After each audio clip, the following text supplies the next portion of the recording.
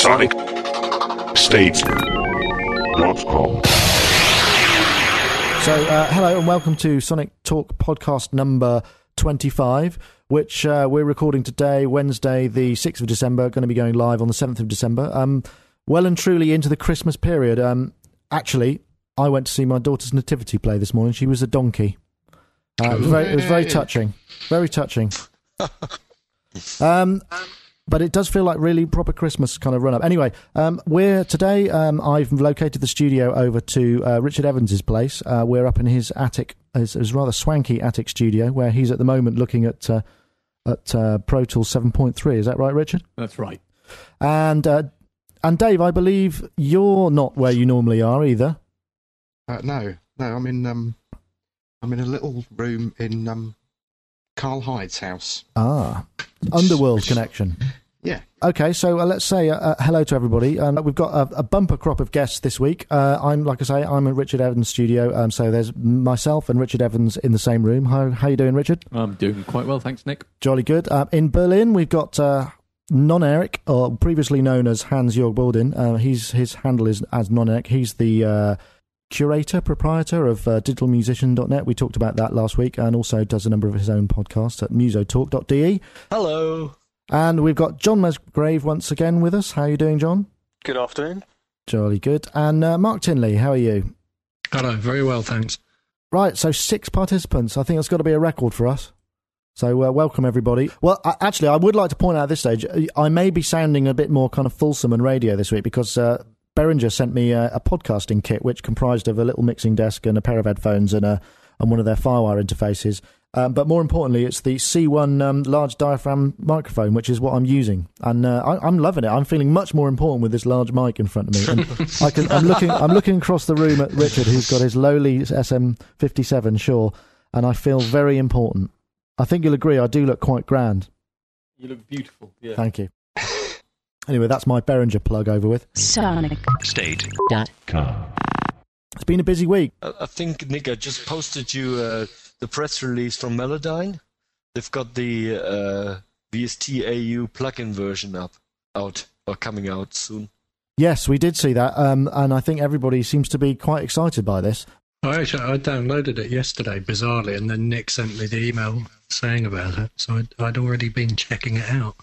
I haven't. Well, is it actual a plugin rather than the Melodyne Bridge thing? Then it actually sits and works as a plugin. Ooh. Because I never got Melodyne Bridge to work. Did anybody else manage to get that to work well? I got it to work. No. Really? Yeah. I couldn't get it working reliably. I mean, it would work sort of randomly. Yeah, that's what it was for me. How does it actually work? Does it have to analyse it or something? It does have to analyse everything that it goes in, and it works mostly on monophonic material.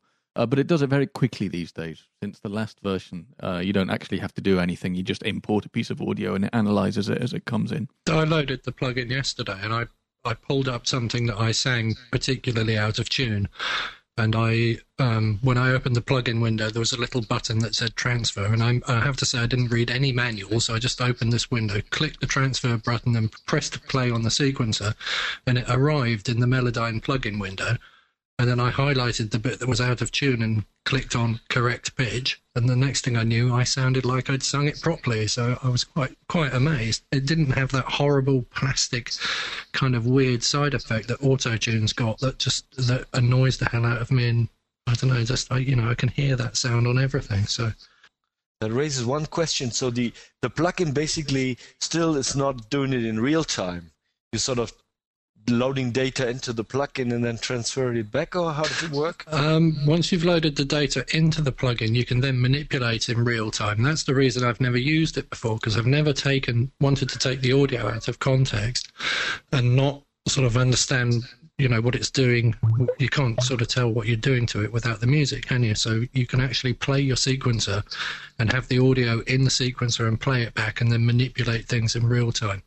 So you have to put it into the plugin, and then when it's done the detection, you can then manipulate it in real time. Dave, you're also you said I was speaking to you earlier, and you said that you kind of now got every flavour of Melodyne. Yep.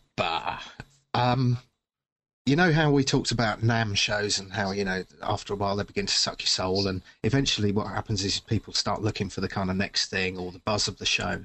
Well, when Melodyne came out, it really was the buzz of the show. There's this professor, he looks like the kind of trippy professor off the Files show. Yeah, or one of the Freak Brothers. Yeah, I mean, he's absolutely brilliant. And when he was demoing this, I heard it on a monophonic trumpet line, and immediately I was hooked. And I've got a feeling it was something like 600 quid. And even yesterday, so I've done all the updates and blah, blah, blah. And when it got to yesterday with the plugin coming out, I downloaded the demo, and normally I could kind of email them and do a product exchange or at least get a trade price, but I wanted it absolutely now. So I paid full retail for this immediately, and I haven't stopped playing with it since. Wow, what's the price? I think it's 300 quid or 300 euros. No, 300 euros. 299 euros. So if you own it already, that doesn't matter. You just have to. No, they do upgrades. There's an upgrade from 3, I think, which is 199, and they also do cross grades from Autotune and Pitch and Time and stuff like that. On the pricing front, I was just going to say one thing I did notice was that if you own the full version 3, you can get a free upgrade to the plugin at the moment. Oh yeah, okay, yeah. If you own the full studio package.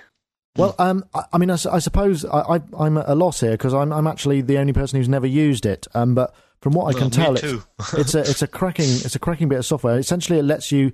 It's kind of like gives you a MIDI note grid editor of the pitch. Essentially, so if you take a monophonic signal, say a vocal or whatever, it gives you a kind of grid representation of it with overlays for the trends of the pitch, like whether there's tail off or whatever, and the formants and the fundamentals of it.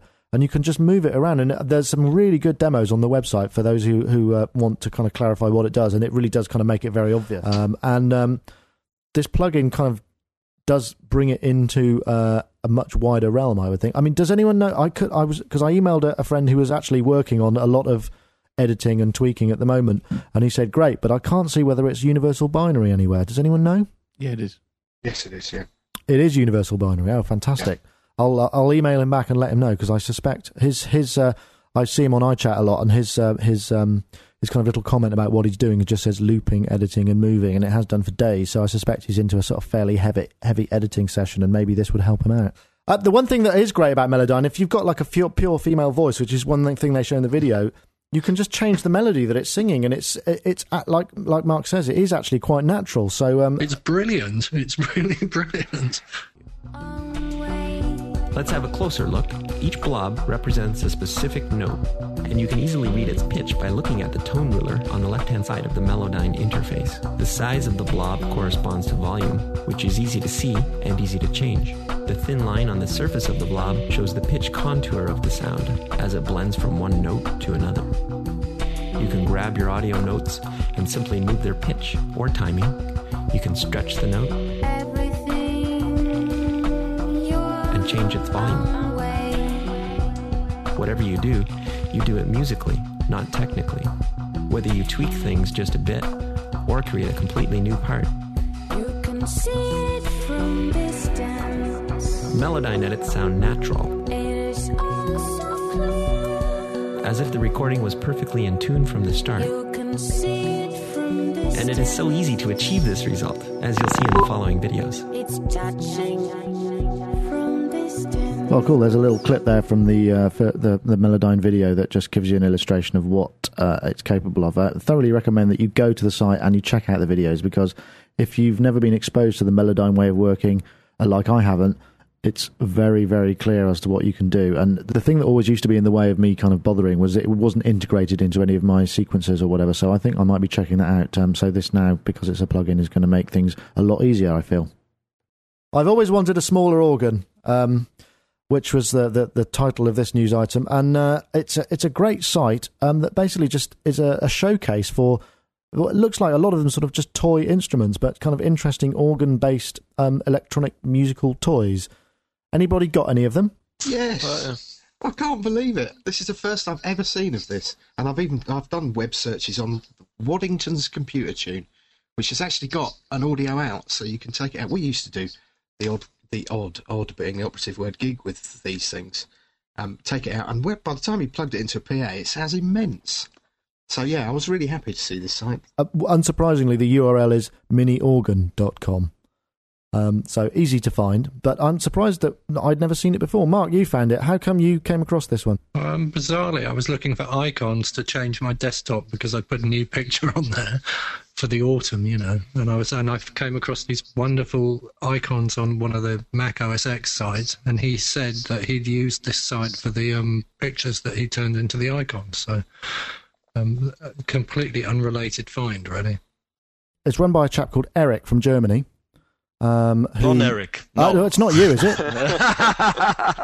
No, actually, I used to own the Casio VL1. You remember that one? Yeah, Yes. I had one of them. Oh, yeah. Trio, And da, then da, da. Like on Da Da Da, they used the first rhythm, I think, the first preset rhythm through the whole track. And what I liked about the site was when you click on the audio, you get a picture of 8 little synthesizers come up, and you can click on them, and they all play, but you can layer them all on top of each other. So you can get sound. You can listen to what they are. There's a recent VMia, and Will from Golfrap bought up a bunch of things, and one of the things he did get was a Bee Gees rhythm machine, which is also listed here, and it's a funky little thing, and it's got an output, and it's tunable. And the site, it's 1978 for those who are interested. And the site says it's much better than the Sean Cassidy electric organ, and great for musical experiments. So obviously, I think it's just a really good resource for musical toys. I mean, presumably some of these are actually quite useful. I don't know if anybody else has got. John, do you own any of these prodigious organs? I don't. I'm afraid I did. I was quite interested by the number of Casio things on there, though. They seem to have the most keyboards on there by a long way. I do have a CZ101, but it doesn't quite kind of fit into that scale. It's not really a toy thing, is it? It was. No. Richard, did you see anything that took your fancy? The Remco sound effects machine, mostly because they're very specific. That looks about amazing. Yeah, it's beautiful, but why? They're quite specific about what sounds it makes. It says it varies from masturbating aliens to flying trains. And how did he arrive at that? That's not what it actually says on the front panel, is it? There's a masturbating alien button. Perhaps not one for the kids, eh? Dave, anything else on there that took your fancy? Yeah, I'm just trying to find it. What's that thing where you can actually make your own records? Did you see that one? Oh, yeah. On page 1, the voice recorder by Tommy. Play and record your own dub plates with this little beautiful machine. Yes, believe it or not, this machine can really cut records. I cannot believe myself. Sound 10, design 10, coolness 10. That does look good. That's really cool, yeah. Because I mean, there's a lot of these kids' toys. I mean, because like filmmakers were after. I can't remember the make of it, but there was it was like a pixelated camera that was very, very low quality, and a lot of people kind of they were exchanging hands for enormous amounts of money because of the quality of the image. Fisher Price. Fisher Price camera. Yeah. So this voice cord, where do you get? Can you still get the acetates for this thing? Because that would be just fantastic. Cut your own discs. If you're a DJ, could do your tunes on that. I'm not sure what the sound quality would be like, but it'd be a bit of a laugh, wouldn't it? Well, we're going to have to check the eBay for these things. I think the prices are going to be going up on these soon because they're very desirable toys. And we thanks to Eric from Germany for putting this site together, definitely. Can I do my weekly Line 6 demo now? Oh, well, if you must.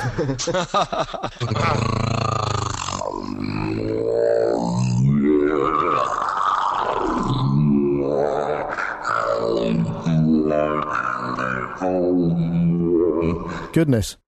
Merry Christmas, everyone. I can't picture too many small children sitting on your knee in the grotto who sound like that.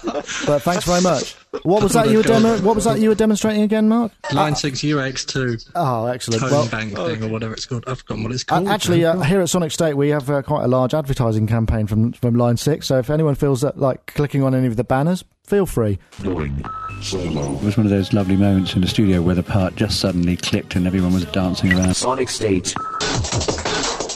So you can hear there how the two parts don't conflict. There are a huge number of samples on that record. We double-tracked the drums, so there was a second drum track on there. The beginnings of affordable digital recording. SonicState.com going solo. If what you're writing is just explaining some kind of like facet of the software, then it's like the piece of music that's been written is more explaining the machine than it is like your personality. Going solo. I know this is not what we normally cover, but we've now got a little bit more kind of music gossip and info. We do some fun items on the Sonic State News, and I happen to be trawling, I think it's tmz.com, and I found this ridiculous video of Britney Spears arriving at a nightclub. It was Hyde in LA. Did anyone see that? Yeah, because my girlfriend's always going, oh God, it's such an easy life, that sort of thing. They don't have to work hard for a living, and you just kind of see this. They're just gone out for a drink, and she can't even park her car because the road is just full of sort of slathering journalists. It's quite amazing. Anyone ever been exposed to that sort of thing? I mean, either first-hand or travelling with people who get that sort of attention? Duran Duran get that kind of attention in Italy, bizarrely. Nowhere else, just Italy. They get off the plane and it's like being with the bloody Beatles. You get rows of people lined up, sort of waiting for them to come off. So it's sort of like that. But I really feel for her because she must have a terrible life to have to deal with that. Yeah. And what about you, Dave? You've toured with a bit of talent. Have you ever experienced that kind of thing? Not quite that bad, but I did a Debbie Harry tour years ago, and she got like the press were having a field day, kind of going, flabby Harry and whatnot. And we were on a plane sitting in first class, and these paparazzi guys kept coming through and sort of snapping these pictures. And it was great because British Airways actually gave us full license to punch these people. So we stood either side, me and this other guy stood either side of the curtains, and as soon as this pap guy came through, we just punched him right in the head. Wow. I'm sure you wouldn't get away. No, you couldn't get away with that now. Now, that is a story. I protected Debbie Harry's honour. When I was a kid, she was the subject of many of my dreams. Nice. I did a track with Warren and Nick, which was intended for her to sing, and went to see her in... there's a jazz kind of club in Camden, isn't there? Yeah. She was singing there. She's got the most amazing voice. I mean, apart from all that pop stuff, I mean, she really, really can sing. She's, I was in a gym once, and Britney Spears was on the running machine in front of me, and nobody was bothering her, and she had a lovely bottom. Just thought I'd like to tell everybody. I was in the studio in London working on some mix or other, and the word went out that Britney was in one of the studios. It was Metropolis, I think, and she was in one of the other ones. And I kept going into the toilet and kind of trying to think of excuses to go out and sort of see if I might be able to bump into her in the corridor, but I never did. But my girlfriend was very impressed that I was actually in the same building as her. John, you've worked in a lot of big studios and still do probably. I mean, you must have... do you ever get sort of sieged? To be honest, they're usually pretty quiet studio, unless the message goes out on a fan site. Then you get loads of fans hanging around if the latest boy band have turned up. But on the whole, most of these studios are pretty hidden away. Well, you used to get, because at Real World, which is not too far from here, Richard, you worked there for a long time, there'd be kind of occasionally some poor bedraggled person sort of standing in a lay-by. There's not been that many. I remember once there was a young Japanese girl who hit herself over the head with a rock until somebody would go out and talk to her. Wow, that's dedication. Had a good one on yesterday. Oh my God! Well, you can imagine, people who love John Anderson's lyrics are pretty strange at the best of times. But it was like, oh man, my kids were conceived to hard at the sunrise with this sort of 1,000-yard stare, and you just think, oh bloody hell, get me out of here. Well, anyway, I hope Britney manages to get herself a pint of milk one day, because her cupboards must be incredibly bare if she can't even go out shopping. All right, well, thanks very much, Dave, for joining us. I know you've got a busy schedule, so thanks for giving us so much of your time anyway, and we'll speak to you again soon. Thank you very much. See you guys. Bye. Yeah. Bye-bye. My motorbike. Thank you. I'm not massively sure I can continue with this because we're upstairs in the studio and he's going to annihilate everything probably. That's all right, well... So from a record attendance where they're dropping like flies, Mark unfortunately has to leave us because his son East has just woken up. You may have heard him in the background just then. So thanks again for joining us. We'll speak to you next week, I hope, Mark. Okay. Yeah. Oh, no, hang on. That was awful, wasn't it? I've got to do that again. Maybe you'd like to get East to do it for you. East, do you want to say bye-bye? Bye-bye. And with that... SonicState.com. And more FireWire interfaces from Alesis. Now, I know, they're not terribly exciting, and they do seem to be coming along more and more. But the one good thing is that obviously USB 2 is being leapfrogged finally. I know there are some out there that will work, but certainly for multi-channel high resolution, I think FireWire is hard to beat. And these new FireWire interfaces, the FireWire IOs from Alesis, the reason I'm featuring them is because they use this new Dice 2 chip, which has an awful lot of other interesting capabilities, such as submixing and can handle multiple channels and work on a network, etc. Anybody have any thoughts on this? I mean, has anyone used any of the Alesis audio interfaces? No. Okay. No. But I definitely agree. It's definitely going in the direction of FireWire.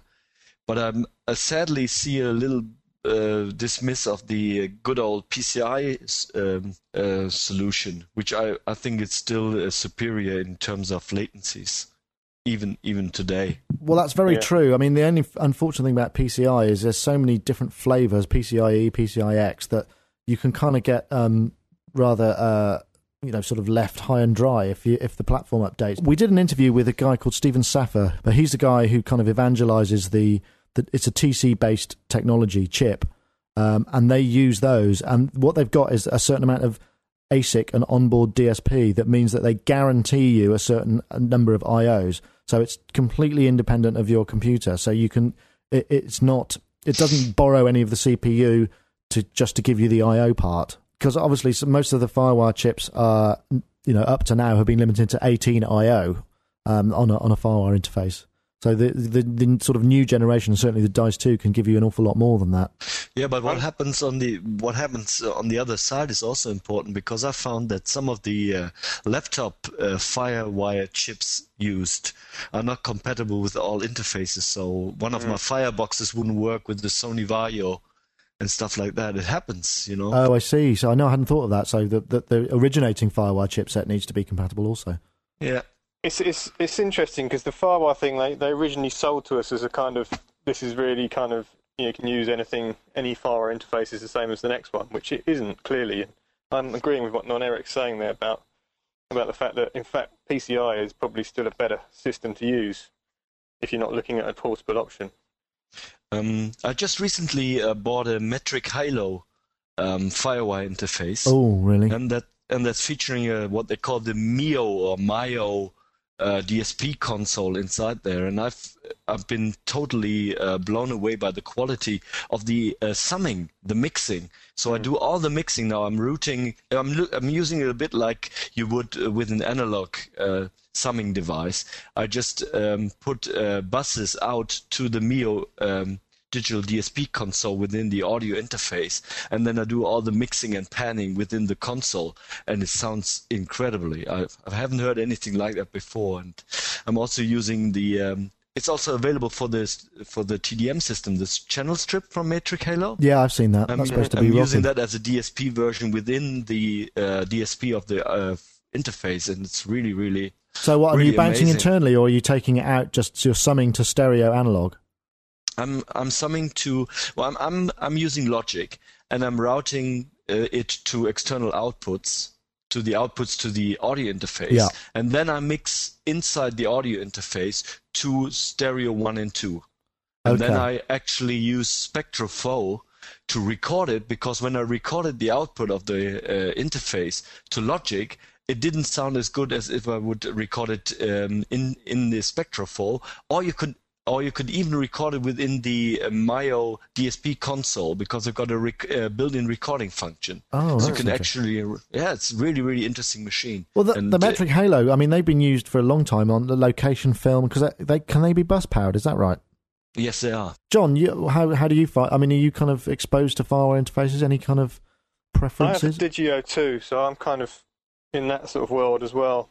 I think what's interesting to me about this newer wave of FireWire interfaces is how they're incorporating much better mixing within the actual unit, so their own software.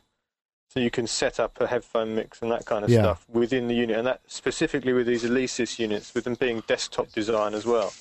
Keeps it all in the box. Of course, there's the Focusrite Sapphire Pro, which we've just had a review on. Sean Rard did us a studio review of that. And that sounded really good, and that's got kind of inbuilt mixing capabilities as well for monitoring. I see these Alesis ones have got Cirrus converters in, which are pretty good. In fact, I've just recently had the Alpha channel from SSL. You seen the Alpha channel from SSL? Yes, I've seen the Alpha channel from SSL. The converters on that are Cirrus, I think. I was just going to ask you, Richard, because you've got a Pro Tools system and I know there's a Motu 896 as well. I mean, do you hear much of a qualitative difference between the straight analog outs? Yeah, I do, and I've spent a lot of time fiddling around between the two systems, and in the end, I really tried hard to break away from Pro Tools because of the latency issues and because I didn't think that the summing used to be very good. But now I think they've got it right, and I think the summing sounds fantastic. And I'm not one of these people that really worries too much about this analog summing thing. I really think DigiDesign have got it right now, and most people that I've talked to, a lot of fancy mastering engineers, really seem to think that DigiDesign have finally got it right. And I tried sticking with Logic and using the Motu, but in the end I got sick of having to balance processing power against latency, and just went back to Pro Tools and just don't have to think about it anymore. Was there a change in the summing in the versions, in the Pro Tools versions? Did it get better? It got a lot better. It changed when they moved from being the mix system to the HD system, and I think they went from a 16-bit engine to a 24-bit engine or something. And I always suspect that they just aren't admitting that they ever had it wrong, because as soon as we went to the HD system, the summing suddenly sounded fantastic. And I just don't think they'll admit to the fact that it was so bad for such a long time. Because I remember I did a mix in my old mix system, compared it to my Mackie analog mix, and it just was really, really bad at the time. And so I gave up on trying to do a mix within the Pro Tools then. But that was a Mix Plus system. Well, I talked at length. I produced an album, and Bob Ludwig was the mastering engineer, and we talked quite a lot about it, and he took a long time to be convinced. But now he really thinks that DigiDesign have got the summing right, and it sounds as good as any of the analog summing systems. And actually that he thinks all that the analog summing is doing is adding noise and distortion that you don't necessarily want. Funny that we should mention this, because in this month's issue of the Keys magazine here in Germany, they have a comparison between different summing units. I think is it on the website or on the... No, it's on their CD-ROM.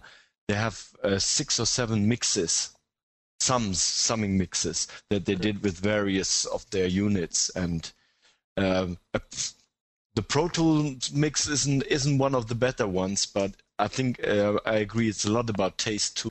It just adds color. There's a nice colorful sound. Yeah. Whenever I listen back to when I used to mix on Mackies and SSLs and things, the analog sound is great compared to mixing a computer, and it is a qualitative difference rather than it's something you can tell there's a difference there. But whether you get that using just an analog mixing, an analog bus, just to mix your computer outputs, I'm not sure.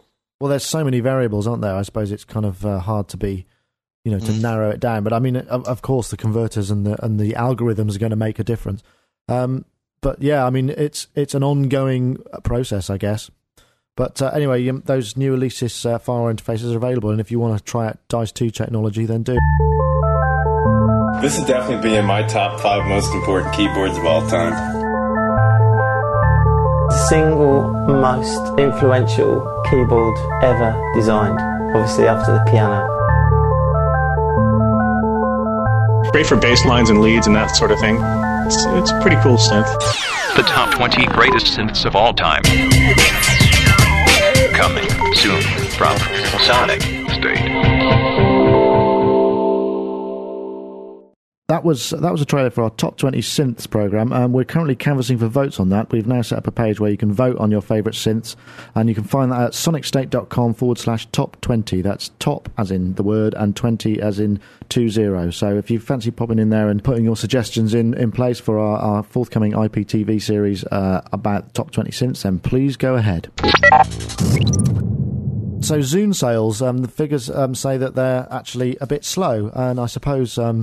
there's no surprise there, given the panning it seems to have got from pretty much across the board. Are we surprised? No, I'm more surprised that it's, if it would have been a unit from any other company, nobody would even talk about it any longer. Well, I did hear an interesting argument that Microsoft has never really been about innovation. You know, they wait for a market to develop and then they'll just jump in, and so they'll be perfectly happy just to kind of slowly grab a larger and larger market share of it.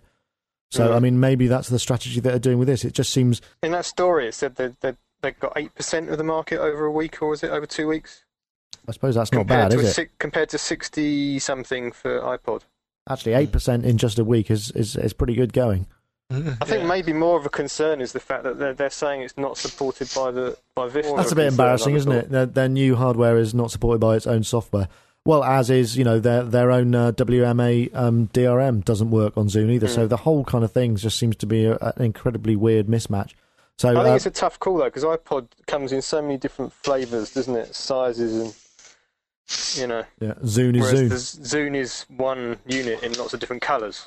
We think Windows has lost its mojo since Bill's gone to do a lot of work for charity. And I just wonder whether they've kind of lost impetus. Well, I just wonder why they're bothering with entertainment right now, because they seem to have business tied up. So why do they care about all this media stuff? Well, it's a huge market, and business... Because they've seen Apple do it, that's why. Yeah, and also, I mean, business, they say business is sewn up, and it sort of is, but the trend is kind of moving in sort of into Linux, really, for some of the hardcore applications. So they're obviously just, if all their market shares are sort of slipping slightly, then they're going to want to be expanding elsewhere. Mm. It's that whole home entertainment system, lifestyle type thing that that saved Apple's bacon, effectively, isn't it, in the last few years? The concept of selling you these interrelated items that all work together. Yeah, I think that's very true, yeah. But I don't suppose I'll be I certainly won't be getting a Zune for Christmas in this country, because I don't think it comes out for another year or two. So, but when we go to NAMM next year, next January, I'm sure we'll bump into one or two people who might have one, and there'll probably be groups of people crowded round them at busy restaurant tables going, "Oh, you've got a Zune, let me have a look," and hopefully coming away thinking, that was great, or as opposed to, what's all the fuss about? Who knows? Well, there's quite a funny thing in the paper about people going to New York to do their Christmas shopping, and how the customs and excise people have decided to crack down on bringing back suitcases full of clobber. Yeah, well, that makes sense. I mean, because the dollar's very weak at the moment, or the pound's very strong, whichever way you look at it. It's around about the $2 for £1 mark, isn't it? Mm-hmm, mm-hmm. But they were saying that a lot of people don't realise they're only allowed to bring £135 worth of stuff into the country. Last time it was kind of this price. I bought some Lexicon effects and a Panasonic DAT machine back into the country. And I remember I covered the Lexicon effects. For some reason, I thought this would help. I don't know why. I got some soap and I sort of scored it all over the units to make them look old and used. And used in what respect? Well, I absolutely got... Yeah, exactly. I have no idea what on earth I was thinking, but and I was terribly nervous about bringing them back in, and in the end it didn't matter because it just came sailing through anyway. So but you're admitting to illegal activity? You get the cut-off point. I think I'm outside the actual cut-off point for being prosecuted. But yes, I did. I hold my hands up. I did it. And I suppose there's going to be a lot of English journalists over at NAMM this year who are kind of thinking to extend their stay for a day's shopping, perhaps. Yeah, I remember bringing back some gear from the States and sending my dirty laundry via FedEx. Wow, that sounds really decadent. Did that get held up in customs? The sniffer dog will never thank you. Sniffer tax. Because I wanted to take the nice units. I think I bought some compressors or something. And I was in excess luggage, so I had to decide whether to take the units on the plane or the dirty laundry, and I decided the dirty laundry was for FedEx. Oh, okay, that's a hell of a lot of dirty laundry. Was it wet as well? No, I don't answer that. No, exactly. Well, anyway, my Lexicon units and I were together for quite some time, but now I sold them, and I think I don't have any outboard effects anymore. You don't need them anymore? No, I haven't got them. I know, I really aren't. It was the old LXP1 and LXP5, the pair of them. The little ones. Great units they were. Great units. Had a sort of... So where have all the rack units gone to die? Yeah, that's a good question, because somebody must be collecting them all. Hello, Mark. I haven't been on because the baby's making loads of noise, but I've got all the effects units in my bedroom. Oh, have you? You've been collecting them all? Been buying them off eBay. I've got a rack full of weird equipment that my benchmark is I don't spend more than £50, and I just keep an eye out on eBay for anything that I think's interesting. So I've got a Yamaha R1000, which I paid £10 for, a Zoom 9010, you know, the rack, the first one they were good. made. Yeah, they were good because they had a tap tempo. I paid £50 for that. A Powertran MCS1, an SPX 90D. I think I actually paid £70 for that. Oh, you were robbed. And so I started collecting all these weird things. So I haven't really got that many at all, have I?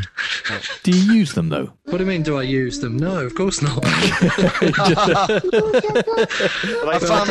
Well, I suppose if you've got the space for them, then fair enough. There's a Lexicon LXP1 on German eBay, €40. 40 euros. That's a great deal. Yeah. They were nice sounding units. Well, I think we're going to try and do a wrap then, if we can. Unless anybody's got anything else that they want to cover, I think we can safely say that's a wrap. And thank you very much, everybody, to coming along this week. Thanks to John Musgrave. Cheers. And Non-Eric, formerly known as Hans Boyden. Bye-bye. And, no, not Mark, because Mark's gone. But and Richard Evans, who's been kind enough to be host for today's recording. Thank you very much. See you next time. Bye. Okay, that's it. Thanks a lot, guys. And we got a few emails this week. We got an email from Derek Warren, who's a regular listener to Sonic State. In fact, he did call us and leave a message on the answer phone a few weeks back, commenting on the open source issue that we talked a couple of issues back. And he was sort of saying that even back in Sonic Talk episode 11, we mentioned the alternative operating system that included Pong running on the Akai MPC. Even if that project came to fruition without the help of the source code, it might have saved an awful lot of reverse engineering and debugging had they had Akai's source to begin with, which is very true. And the other example he uses was, it would be another good reason to have it, is the Waldorf Microwave XTK. There's a long-standing bug in the XTK that prevents Aftertouch working properly. And having the source code for something like Microwave would mean that it would be possible with somebody with the appropriate experience to step in and fix that. And obviously, you know, while Waldorf are lying low, then when they come back, they could have had that sorted out. But yes, he does have a good point. And then he goes on to say, and he can't wait for this week's show. And well, I hope you enjoy it anyway. We've also got another email from a chap called Dextrous. He says, like Mark Tinley, I'm also a person who doesn't have much physical space to work in when making music, so I'm happy that some of these emulations appear. Although he does say that he's more of a mid-90s hip-hop sort of chap. He's more interested in the emulation of vinyl and sample analog recording gear, which is why he loves the Camel Fat plugin. Pro Tools is not the only DAW that allows everything on one page. Mackie Traction, he says, and he loves it. And he says the MIDI needs some work, but it's a wonderful sort of slinging around audio. Plus, with the use of the racks, you get Reason-style features as well. Keep up the good work. Well, thanks for those comments, Dextrous. And like we say, you know, if anyone's got any other comments, just contact us. I'll be giving you the details in a moment.